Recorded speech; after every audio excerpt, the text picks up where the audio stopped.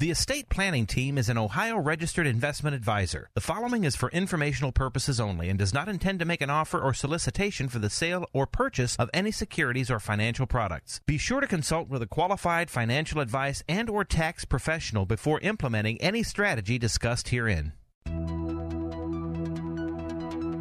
You have financial goals and dreams. We can help you achieve them. Welcome to Financial Food for Thought, the show that answers all the questions on how to maximize your lifestyle and preserve your wealth. 1, 2. Let me tell you how it will be. There's one for you, 19 for me. 'Cause I'm the tax man. Yeah, I'm the tax man. Good morning, everyone. You found Financial Food for Thought. We've got Mark Donnelly and Carrie Waddell. Carrie, tax time, right? Well, actually not, because we got the extension to May 17th. Well, it is. I was going to say it's a longer tax time. But first quarter estimates still due Which April is ridiculous. 15th, which we'll talk about today. How- Not that the tax code is ridiculous, Carrie, but Right. we'll talk about... So how can I possibly know what I need on my estimated tax for the first quarter if I don't even have my taxes done? So is there a solution? Yeah, I'm sure there about is. Coordination of advisors, Carrie. So this is Financial Food for Thought. But the other thing, too, is who is the tax man these days, Carrie? Now we take Georgia, and then we change the world. Yeah!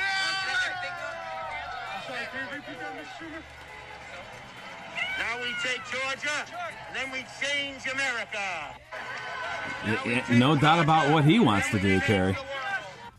So, last week on this show, I had talked about how Senate Leader Chuck Schumer was requesting the Senate parliamentarian to take his, I guess his understanding or interpretation of the law that we all thought restricted budget reconciliations to once per year, Carrie. That they can do something with only having the majority vote, not the 3/5 majority, the 60 votes normally required for a big, longer than 10-year or big tax revenue percentage. And so, that's how they got the 1.9 ARPA bill passed, right, Carrie? They did it, with just 50 votes and Kamala Harris playing the tiebreaker. And then, but the idea of the next one, the infrastructure plan, right?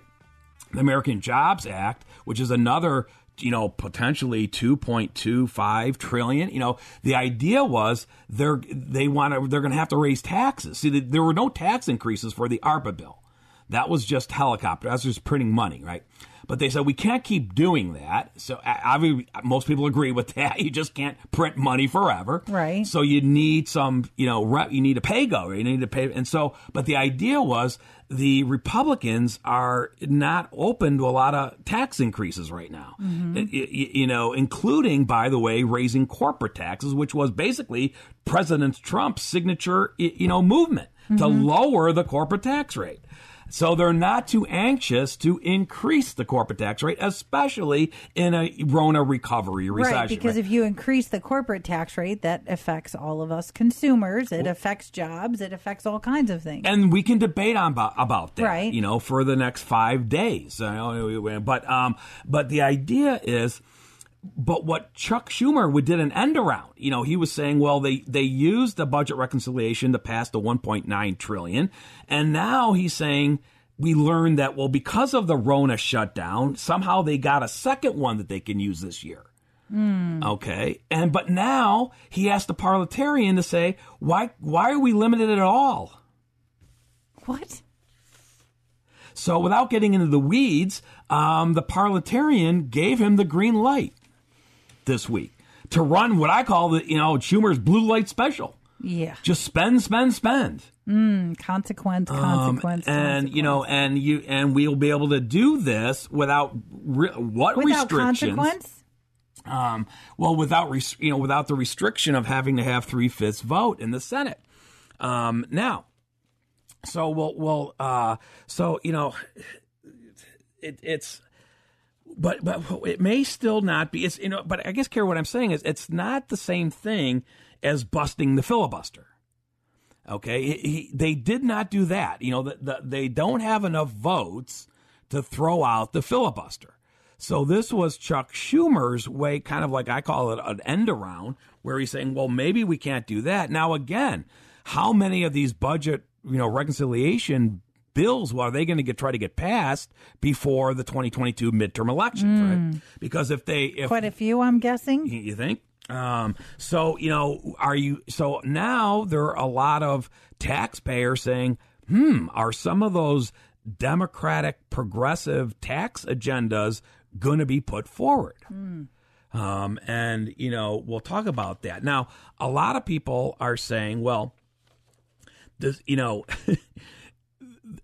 are the Democrats still going to try to reach across the aisle to get bipartisan support? Good luck. For some of these. I don't think they're going to do that, no matter how much President Biden says that's what he wants to do. Yeah. I mean, quite frankly, now you understand why on this show for decades I've been saying the president doesn't have a whole lot of pull when it comes to tax law changes. It's the Senate and the House, obviously, right. But the Senate is key. Right. And so right now, it's not Joe Biden who was the most important figure in determining whether or not your taxes are going to go up. It's quite frankly not even Chuck Schumer, the Senate leader. It's really Joe Manchin, who is one of the centrist Democrats in the Senate who keeps saying, hey, I am not for corporate tax increases. I am not for breaking the filibuster. And I don't like this idea that we try to get all this done with a simple 50-vote majority and Kamala as the tiebreaker. Now, so actually, I would almost make an argument that maybe Mitch McConnell, who lost his leadership when you heard in the beginning when, you know, they took Georgia, right? And then Schumer was saying, is this what he meant? Schumer was saying by now we take the world. Was this all pre-planned that he had this up his sleeve that he would, by budget reconciliation, even though they are only going to have 50 seats, they'd get everything done they wanted to get done before the midterm elections? I don't know. I don't know if he's that smart. Maybe he is. But the idea is, you know, really is Cocaine Mitch going to actually have more power than Schumer right now, if there is any attempt at a bipartisan, because, you know, Mitch has got, you know, if there's going to be any Republicans along, you know, it's going to have to come from Mitch's leadership. Right.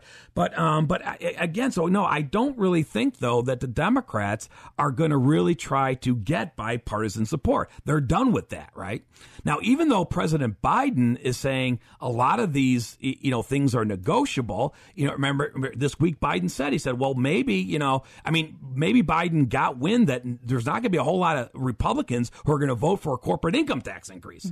All right. So he kind of backpedaled on the 28%. He said, well, maybe it's 25%. Do I hear 24, Carrie? You know, I mean, but the idea is, but what Biden said was, I'm willing to negotiate on some of the tax increases. What I'm not willing to do is to do nothing. Because, you know, as we've been saying on this radio show, they've been talking about an infrastructure plan for a long, long time.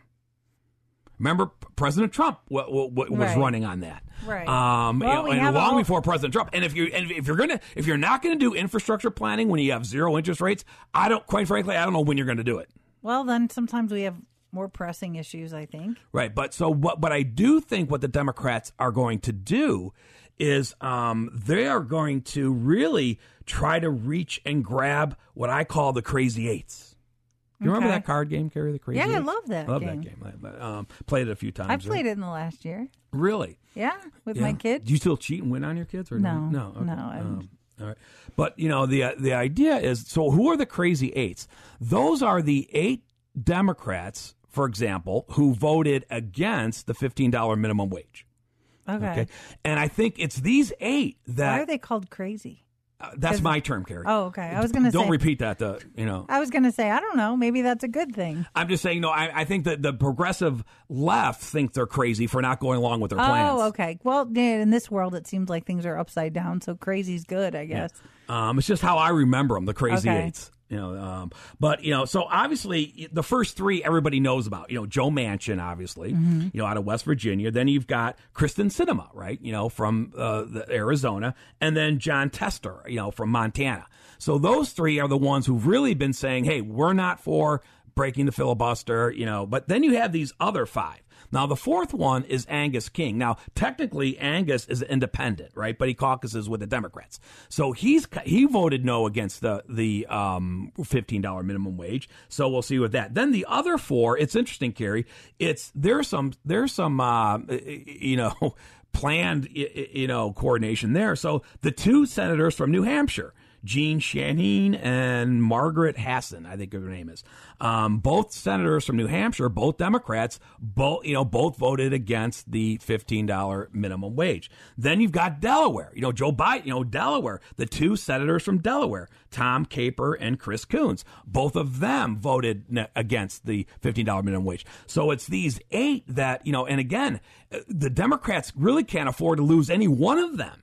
Because now, unless they get some Republican support. So I think, so if you're watching, I don't listen to what President Biden says about breaking the filibuster. I don't listen to what Kamala Harris says about breaking the filibuster. I don't listen to Barack Obama when he started it all by saying, it's a Jim Crow relic, right? Who I'm listening to are those crazy eights. And to see if they're giving any indication that they're going along with this Democratic progressive tax agenda push forward. All right. Well, regardless of that, today more than ever, I think people need to be proactive when it comes to their financial life. And you've tuned into the right place today. We're Financial Food for Thought. We're here every Saturday morning on 1420 a.m. between 9 and 10. And we're here to give you financial news and hopefully strategies and concepts and issues that you may not be aware of so that you can realize there's so much you can control in a world that you can't. And if you're concerned about things like future tax increases and all this government spending, it's important to be as proactive as possible about your financial life. Well, this show is sponsored by the Estate Planning Team. The Estate Planning Team is a fee-based fiduciary planning firm that's been around more than 35 years in the greater Cleveland area, helping families and individuals and business owners solve problems, know what they should do in times, good and bad times, what steps they should take, what strategies they should implement, and using objective analysis and making recommendations that's in our clients' best interest to accomplish their long-term financial goals and what things they need to do to create future tax-efficient income, which is, again, even more important if you're in the camp that thinks tax rates are going to go up, and addressing financial issues, concerns, financial disruptors, whether it be market volatility, premature death of a spouse, long-term care, and all these other issues. And before you run out and get something you don't need or a product or change a strategy, how about looking at or getting that objective analysis first to figure out what you really need, and then before you get something, because there's multiple solutions to solve a problem, and it's important to look at what's the appropriate solution today, in the future, and at passage. And those are things that we do. The Estate Planning Team, again, who sponsors this program, is accredited members of the Better Business Bureau and A-rated and Super Service Award winners multiple years on Angie's List. And we offer a free consultation for people who want to know how our process is different, if you can benefit. I said we're fee-based. We have both affordable hourly and affordable comprehensive retainer fees for people who need a little bit or a lot of help. And the free consultation can be done by phone or in person to see if we can do anything for you. And if you provide information ahead of time, we'll actually run some preliminary analysis. And you're probably going to see things you haven't done before. Even people who've done some of the online rough plans still are surprised and can get value and still hire us maybe on a limited basis. And if we can't help you, we'll let you know. Take advantage of a free consultation.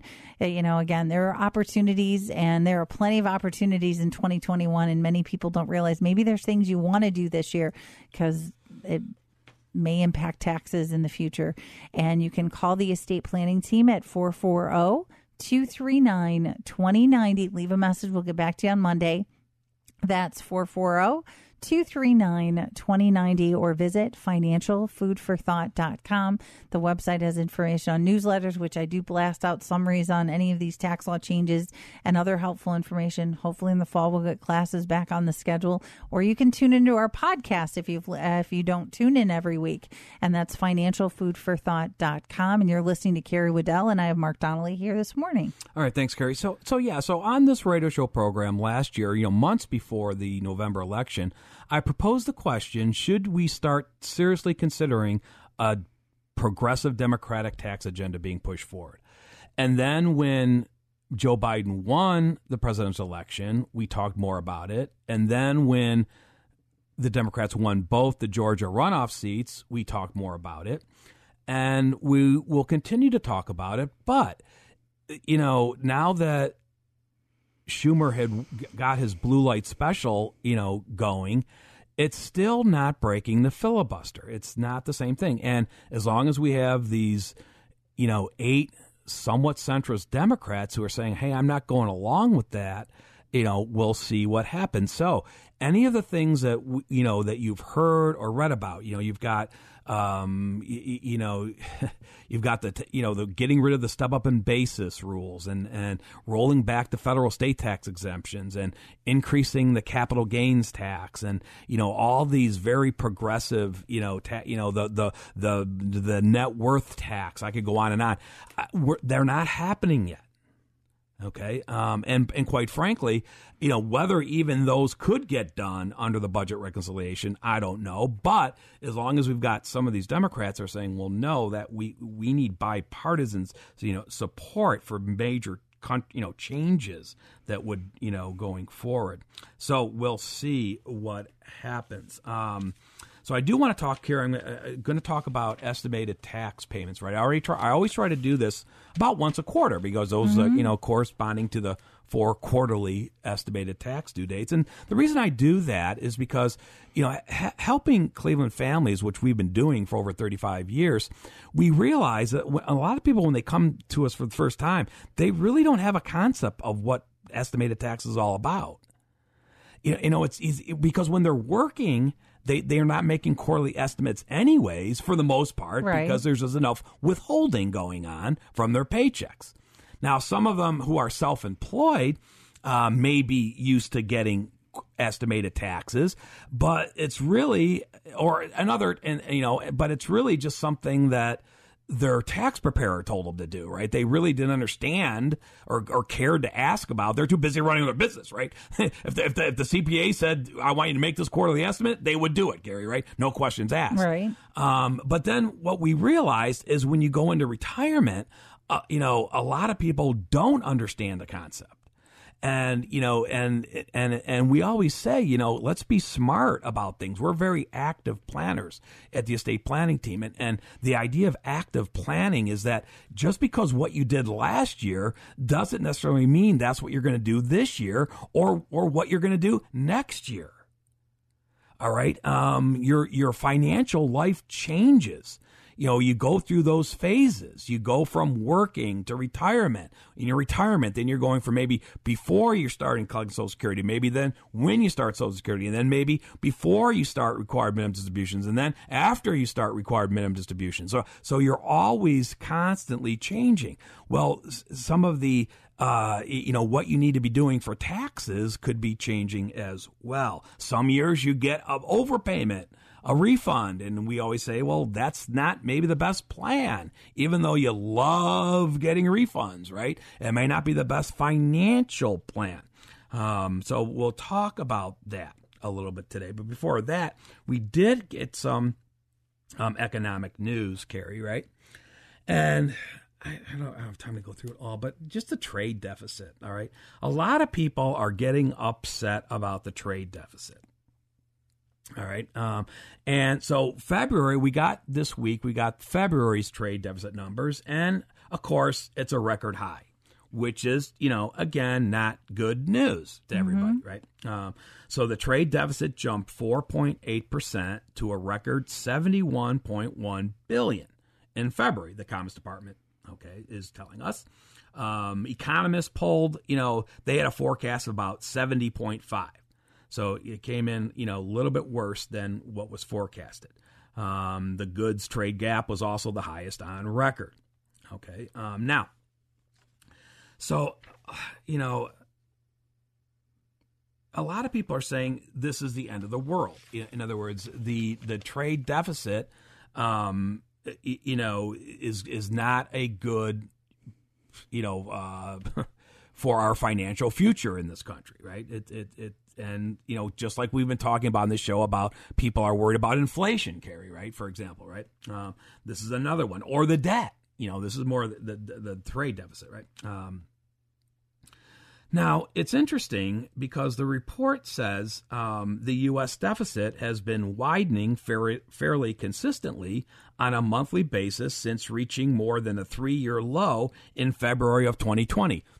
Carrie, did anything unusual happen around February of 2020? Maybe the Rona shutdown? Yeah. Okay. You think there's a little coincidence there? Mm-hmm. And then, and a lot of people, But it was really, though, it was doing better. Actually, President Trump, remember, he ran in 2016. One of his, campaign premises was, I am going to shrink the trade deficit. Mm-hmm. And his plan was working. Okay. So let's change what works. Okay. And so, but when the Rona hit, it all changed, right? Okay, now, but some economists, Carrie, really say the trade deficits are not really bad for the economy. Okay, I mean, they say it can prove that there may be a global imbalance, but or maybe there's some stalling of productivity. But it's not necessarily the end of the world, right? Now, but you'll hear a lot of people talk about, Carrie, the twin deficits. So have you heard of the twin deficits? No, okay. I have not. So the twin deficits is that combination of when a country has a fiscal deficit. So a fiscal deficit, Carrie, is like when there's a budget shortfall. Mm-hmm. Okay. A current account deficit, roughly speaking, means a country is sending more, here, let's see. A fiscal deficit, a budget deficit occurs when a nation's spending exceeds its revenues. Okay. So the U.S. has been running fiscal deficits for every year for decades. Right. A current account deficit, that's when they're really talking about it's more of the trading imbalance, right? Meaning when the country is sending more money overseas for goods and services than is receiving. So those are the two deficits. One being a fiscal deficit, which is based on the budget. One being a trade deficit, that we're exporting. I mean, we're, importing a lot more than we're exporting. Okay, so when a country is, both of those are negative, that's usually a red flag, as opposed to a country who's got surpluses in both those, economy. And China, for example, has often cited as a nation who they always say that, over long term, they've got surpluses in both that. Obviously everybody knows China sends more to us than we buy from China. Right, that's a problem. Okay. Now, so the question is, how long can a country run deficits, the twin deficits, both that, is that sustaining? Okay. And so you hear a lot of talk about that these days. Now here's, let's see, the truth about current accounts, or trade deficits, it isn't a simple solution. Okay. In practice, a current account deficit, that's the trade imbalance, can be reflected a country is an attractive destination for investment, as in the case with the U.S. Okay, so consider the advanced economies such as the U.S. often run current account deficits, while developing economies, typically run surpluses. So it's just saying that because everybody, in other words, Americans, we've got money to spend, but we like deals, right? We like cheap. We like to buy things on sale. We don't like, so if we can buy and we can manufacture this stuff in China and we can get it for cheaper, Americans are usually on board with that, right? So it's kind of thing. So is this bad news? Is this worrisome news? Well, Richard Clarida, who is the vice chair of the Federal Reserve, Kerry, he's, Chairman Powell, right? Who, by the way, Chairman Powell this week said he's not worried about the deficit. He's not worried about inflation. He's not worried about anything. Well, he keeps saying that, but. But, I also heard Richard Clarida, again, smart guy, Kerry, he's 63 years old, Harvard doctorate, not smart guy, right? These are smart people run the Feds, Kerry. Did I ever tell you that? Mm-hmm. Right. So I heard him interviewed on Bloomberg this week, and they were asking him, in other words, what's different this time? We've had recessions before, but we've never spent money like this before, right? Does anybody care about the debt or the deficits? And why, if we were worried about it at one time, why are we no longer worried about it now? Right? The old idea, it's different this time. Well, why is it different this time? Well, he kind of responded, well, the Rona recession is what's different. Okay, it's nothing like that had ever happened before, where it was a mandatory shutdown of a booming economy. All right, and he said, the other thing too is, since the Great Recession, right, the Federal Reserve had always had a target or a future outlook where they wanted inflation carried to be 2%. They never got there, right? They were always stymied. After 10, 11 years, they still, the Great Recession was over. Everyone was back to work. We had a new stock, but we didn't have inflation. And so they had to change, and they said, well, we're no longer going to be outlooking in the future. We're going to be outcome based. In other words, we're saying we're not going to make monetary movements until we see from data that inflation is above 2%. We're not going to try to keep it below that by making moves. We're not going to move too early. We're going to wait. And then when we see, data that says, yeah, it is sustainably over 2%. And he's saying now, he, like Chairman Powell's been saying for a long time, is that, yeah, we're going to have inflation this year. Does everybody hear that?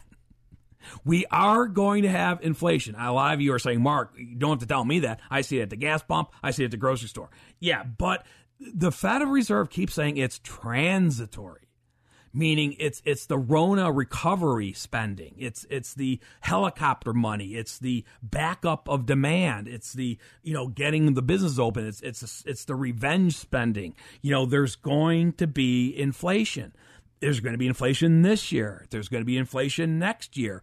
But what they're saying is it's not sustaining. Okay, we're not going down the pathway where we're going to need wheelbarrows of paper money to buy a loaf of bread. All right, so sometimes we call that hyperinflation, right? Richard was saying, the Fed still has a dual mandate. They want a strong labor force. Now, we don't know what maximum employment means anymore. Is it unemployment at 4%? Is it a 3% unemployment? They won't define it, right? And so that's the word, strong labor force. And the second, mandate is a price stability. Now, they like the idea of a 2% inflation, but they'll let it float above and below that without, triggering, without jumping off the bridge, right? And what does it mean above that? Well, does that mean 2.25%? Does that mean 2.5%? Do I hear 3%? I don't know, but the idea is when they see it get there, then they'll, react, right? And they say they've got tools to use. So a lot of people are saying, well, are you, is that just the idea that, that you're acting too late as opposed to acting too early? And they're saying, no, they're not worried about that. And then the question is, well, how do you know that you're not too late, right, Kerry? That's what everybody's worried about. And again, they're saying, well, we'll see the data. In other words, right now they're saying, we expect inflation to go up this year, maybe through mid next year. but then they'll wait and see if inflation does or does not come back down in the second half of next year. And depending on what that data shows, maybe then they'll, kind of react a little bit, right? When they asked, Vice Chair, Clarida, what is he worried about the twin deficit concern? He basically said no. When you have this strong U.S. recovery, but much stronger and quicker than anywhere else globally, right, Gary? It's going to add to the trade deficit. That's expected.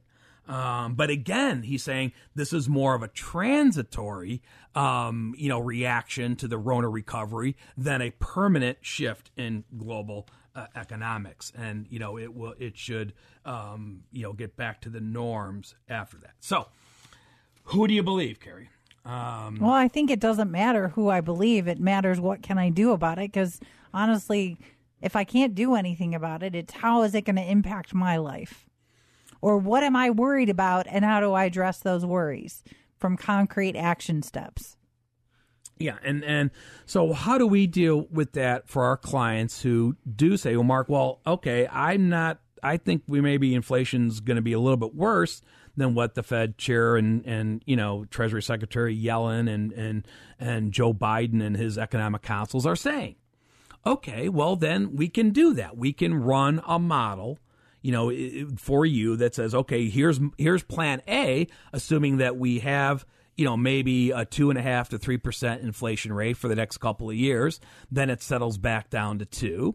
Or we can run one a much worse case scenario where you say, Mark, you choose how much of inflation you want to run. By the way, on what expenses do you want to put on that inflation? On all your expenses? On your daily living expenses? On your health insurance expenses? See, that's getting, to the detail. That's where, the modeling, the robots come in handy.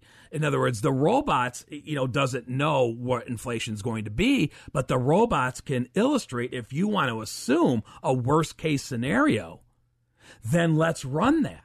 And then let's see under that worst case scenario, does it materially affect your financial future? Meaning, does it mean you have to work longer than what you were planning? Does it mean, let's say you're already retired, does it mean you have to cut back on discretionary spending?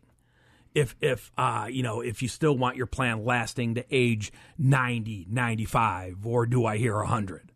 All right. So that is where, you're running these different models that leaves you in the decision-making mode. But you're also, by having these planned scenarios, these, formal custom planned scenarios, you can keep track of things. All right. Just like, the Federal Reserve, they have models of what they think is going to happen. But, the old axiom, all models are wrong, Carrie, but some are useful. Mm-hmm. The idea is once reality changes an assumption that you made, you know how to go in and manipulate your plan accordingly. Just like the Federal Reserve is saying, when we see the data, come in that says, that inflation is on the rise, not, transitory anymore. I guess, it's transitory till it's not, Carrie, right? Right. The idea is then we react. And as long as you're watching it, it won't be too little too late. All right. And those are things that we can help with at the estate planning team. We're traditional financial planner number crunchers that provide that people that objective, unbiased analysis, whether it's a full comprehensive plan, helping through every part of the financial life and addressing the worries, concerns, income expenses, growth rates, and looking at all of these things, or people who come in specific issues and want timing of Social Security is a big one, pension elections, IRA distribution planning, Roth conversions, contributions. How much should I be contributing to my company plan, or now I have a Roth 401k, what percentage, and looking at the cumulative tax impact and coordinating with your other advisors. But we're here to help. We've seen it. And we're the estate planning team, again, has been around a long time and offers a free consultation by phone or in person. And by the way, we're not investment advisors, but we do look at your assets in terms of risk growth and tax efficiency. So if you already have an investment advisor or you do the investments on your own, there are areas that we might be able to help you with. And again, the consultations are being done by phone or in person, whichever you prefer. You can give us a call at 440-239-2090 or visit financialfoodforthought.com. That's 440-239-2090, or the website is financialfoodforthought.com. All right, listen to Mark Donnelly and Carrie Waddell, and we're the co-owners of the estate planning team. And as we said, the estate planning team has been helping Cleveland families build custom financial plans for over 35 years. And over those decades, Carrie, we've certainly helped a lot of our clients understand estimated tax payments, right?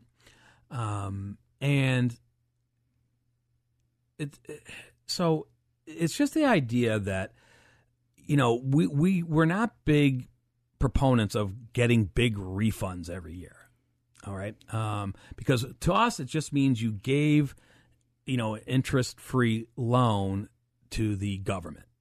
Now, last year, some of you did get interest on your refund, but that was an unusual Rona, because they extended the returns to July 15th last year, and so the refunds by that were late getting out, because the IRS was shut down in the middle of that, So the idea was the government, in their generosity, decided to pay interest on the 2020 refunds. Now, a lot of people got a little surprised when they got a 1099 interest, not realizing that the interest they received was taxable. But that's another story. But normally the government doesn't pay interest on refunds, right? And then people, and a lot of our new clients come in, they don't understand that, it's okay to owe money on April 15th, the due date of the tax return, unless you owe too much. Okay? Because if you owe too much on April 15th, then you could be charged an underestimated interest penalty, right, Gary? Now you say, well, Mark, how much is too much? How short am I on April 15th before I'm charged an underestimated interest, right? Well, this is where we talk about the concept of tax safe harbors, or estimated tax safe harbors, right? And generally, there's two of them out there, and there's some, a further, branch off on one of them, which we'we'll talk about. But generally, the two safe harbors are the previous year safe harbor and the current year safe harbor. And the idea is, as long as you meet one of these two safe harbors, and by the way, you don't have to tell the IRS which one you're using. It's just that at the end, when you file your return and you owe money with your final return, as long as you meet one, as long as you can prove that you meet one of these safe harbors, and the IRS robots are doing that, you don't have, you're not charged any interest penalty, right? Now, the previous year's safe harbor is, let's talk about that one first, Carrie, because by the way, that's what most people use, or I should say, that's what most robots default to. Well, it's a known. It's a known number. And there's no guesswork or assumptions. So basically that rule says, hey, as long as you have paid in timely at least 100% of your previous year's tax liability, you're covered under the previous year's safe harbor. Now, there's one caveat to that rule that says if in the previous year your adjusted gross income was in excess of $150,000, okay, you are now deemed to be a high income taxpayer, and in that case, you have to pay 110% of your previous year to be covered by that safe harbor. That's for federal. Ohio just has the 100% rule. Ohio does not have a 110% rule. All right, and so that's always your safe bet to go, right, Gary? In other words, so the general rule is if you think that this year's tax is going to be as much or more than last year's tax, just go with the previous year's safe harbor. However, what happens if you knew for sure that this year's tax was going to be a lot lower than last year, i.e., you were employed last year and this year is your first year of retirement? Okay. Well, then you might not want to follow the previous year safe harbor, or you may say, hey, that's unfair. Why would I have to pay 110% of last year when I know I'm not going to have that type of tax liability this year? The government gets that, right? Mm-hmm. That's why they give you a second option, which is the current year safe harbor. And under the current year safe harbor, as long as you've got at least 90% of your actual tax liability paid in timely, you're covered. Now, it's much harder, right, on a current year safe harbor because it's not a known number. Right. There's some things that you don't know until the year's over, like maybe capital gains. Yeah, I mean, if you've got a gig job, I'm not exactly sure what how much money you're going to make. It could be, you said capital gains. Could be, you won the lottery. Oh, wouldn't that be a nice problem? So that's why they give you that 10% buffer. So they say, yeah, we understand that you thought dividends were going to be X, they came in a little bit higher, or capital gains or something like that. So that's why you have that 90%. You got that 10% buffer. All right. Now, so back to so generally, that's what you kind of want to keep in mind. Again, that if you think that this year's tax is going to be as much or more than last year, you might just want to go with the previous year safe harbor. If you know for sure that this year's tax is going to be less than last year, you might want to switch over to go with current year safe harbor. Now, sometimes though, you could get caught in between, Carrie, right? For example, you could have a taxpayer who is on a current year safe harbor, Carrie, right? But they get a surprise at the end of the year, like they won the lottery. Mm-hmm. All right, and so now, they're not covered anymore because what they were paying in estimated taxes was based on what they thought their taxable income, and now they had this windfall, but now they're way short, even beyond the 10% buffer. Okay, so what do those people do? Well, there may be relief for that situation, and it gets into what we call the annualization method. And that's where you would have to work with your tax accountant, CPA, or enrolled agent, or the software, where you have to kind of like analyze. You have to break down your income on a quarterly basis. And then, so you're kind of splitting up and saying, well, this is how my income really came in during the 4 quarters of the year. And you can see I had this big income in the fourth quarter that I wasn't expecting. So my first 3-quarter estimates were this, but then I'm getting caught up on my fourth quarter estimate. So there's some offshoots there. Now, I keep saying timely payments, Carrie, right? So, because that there's some confusion over that for our clients. Now, so there's basically 2 ways, right, that you can pay the government your taxes. One is through withholding, right? Mm-hmm. And withholding, if you're working W-2 employee, you're very familiar with withholding, and it happens throughout the year. In retirement, you may be taking an IRA distribution, and you can make a withholding election on your IRA distribution. You may be taking, maybe you have a pension, okay, going into retirement. And so you get to make a withholding election on your pension. If you're collecting Social Security, you can make a federal withholding election on Social Security, for example, right? If you have annuities, and whether your annuities are in your IRA or your non-qualified, we call it a non-qualified annuity, that's another type of income that you can make a withholding election on. Now, generally, for those things I just mentioned, also, 401ks carry all the qualified plans. All of them will support federal withholding. But being an Ohio taxpayer, not all of them may support Ohio withholding. Okay, see, Ohio doesn't require them to. So if your IRA, custodian, if they do, support Ohio withholding, it's more of a customer service. It's not a requirement that the state of Ohio places on them. So sometimes you need to find that out. So, the idea is saying, okay, I've got this, but I've got this withholding. And the beauty of withholding, Carrie, is in terms of timeliness, as long as it's withheld by December 31st, the government treats it as coming in evenly throughout the whole year. Mm-hmm. That's a big advantage. Okay, so in other words, let's say you were working and you realize that you got a pay increase, in July, and you better do more withholding to cover the pay increase.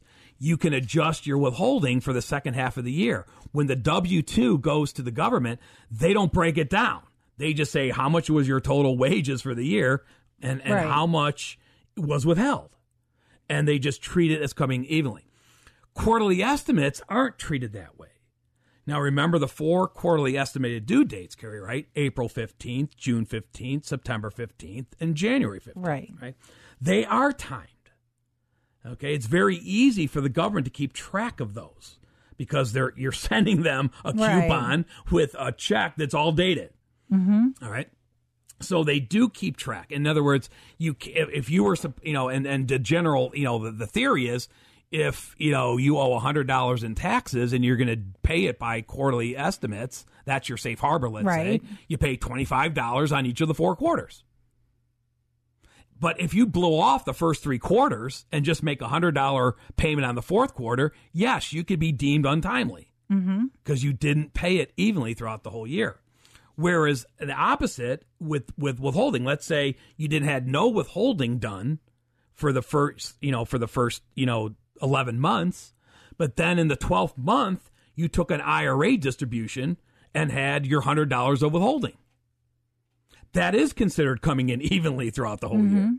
So you may, so think about that and that's sometimes how you can get caught up on, if you think that you're getting into the end of the year and you may be under paid in estimated taxes. Now, so, and I'll talk more about this. But I wanted to kind of, give how this comes into play in real client situations, Carrie, right? Because, the other idea, too, is this year we've got this situation where the federal returns are extended to May 17th, Monday, May 17th, but yet the first quarter estimates for 2021 are still due April 15th. Mm-hmm.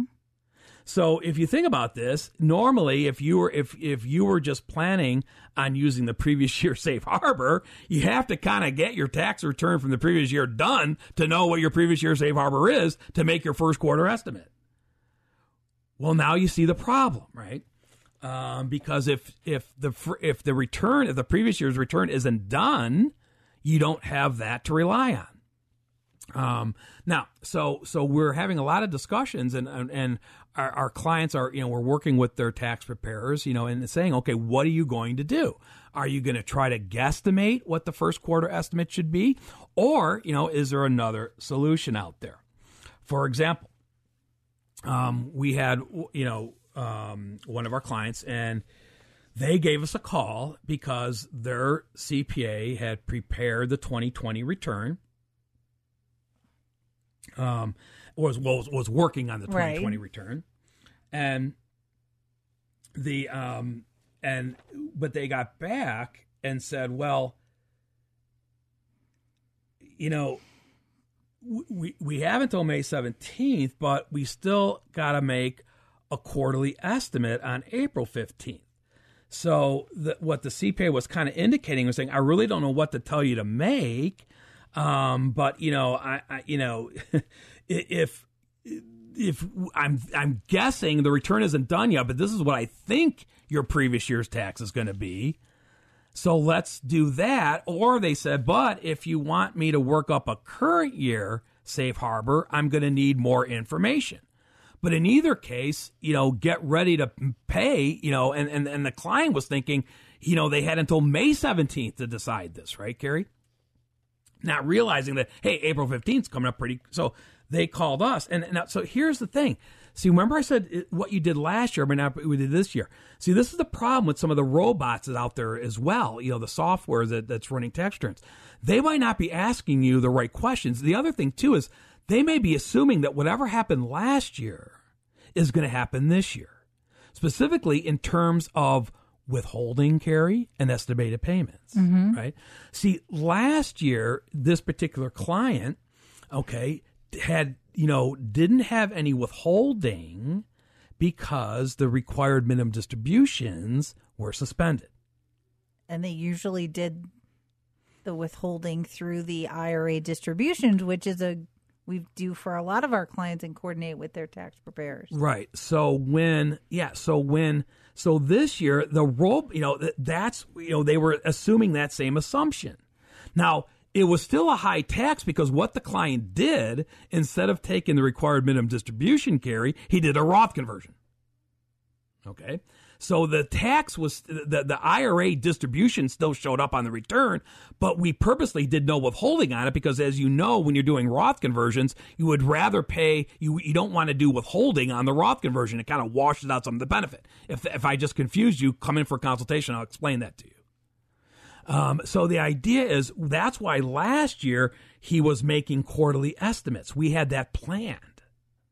But this year, RMDs are back. Mm-hmm. Okay.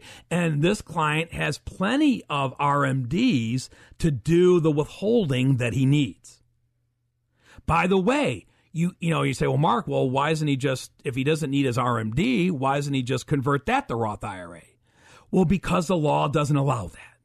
The law doesn't allow you to convert your required minimum distribution to Roth IRA. By the way, if you're planning on doing Roth IRA conversions on top of your required minimum, that is allowed, but you've got to get your required minimums done first. And you should do it in two separate transactions. Well, yeah, you have to do it. I mean, I'm just saying, or when people do, you should do it, right. Document it in detail. But now this year we're saying, and so here our clients were worried about, I got to come up with this April 15th estimate. I got to do those silly coupons, and I got to write a check, and that's going to take out of my cash flow and stuff like that. And we just said, well, no, let's just relax for a minute. Right. And how many people don't know what they're estimated? They're just guessing. So If you have those IRAs and you haven't taken the minimum, that's a way to or if you're planning on doing an IRA distribution and you're still not subject to minimum, you're not there yet, you can still do it through withholding. And now, so we work out the plan. We're saying, okay, we know what your RMD is. We know that we how much you need for cash flow, how much you don't need for cash flow. We now know, leave enough in your back pocket to cover the withholding to meet one of your safe harbors. Also, by putting this off into the future, you have the benefit of getting reality. In other words, the CPA working with our clients are going to be in a much better position in November to know whether he should be using a previous year safe harbor or a current year safe harbor. So they can, dial in on that. Plus, the money is working for him all year. Mm-hmm. Okay, and then as long as it's withheld by December 31st, he's got his safe harbor covered, and he doesn't have to do those silly coupons. Better solution? That's what we help our clients with. Yeah, looking at options and strategies to get the best results for our clients. Call for a free consultation to see if we can help you. And we're doing those by phone or in person. Call 440-239-2090 or visit financialfoodforthought.com. Tune in next week for more Financial Food for Thought. For more information about the show, for estate planning or upcoming seminars, call the estate planning team at 440-239-2090. Thanks for listening.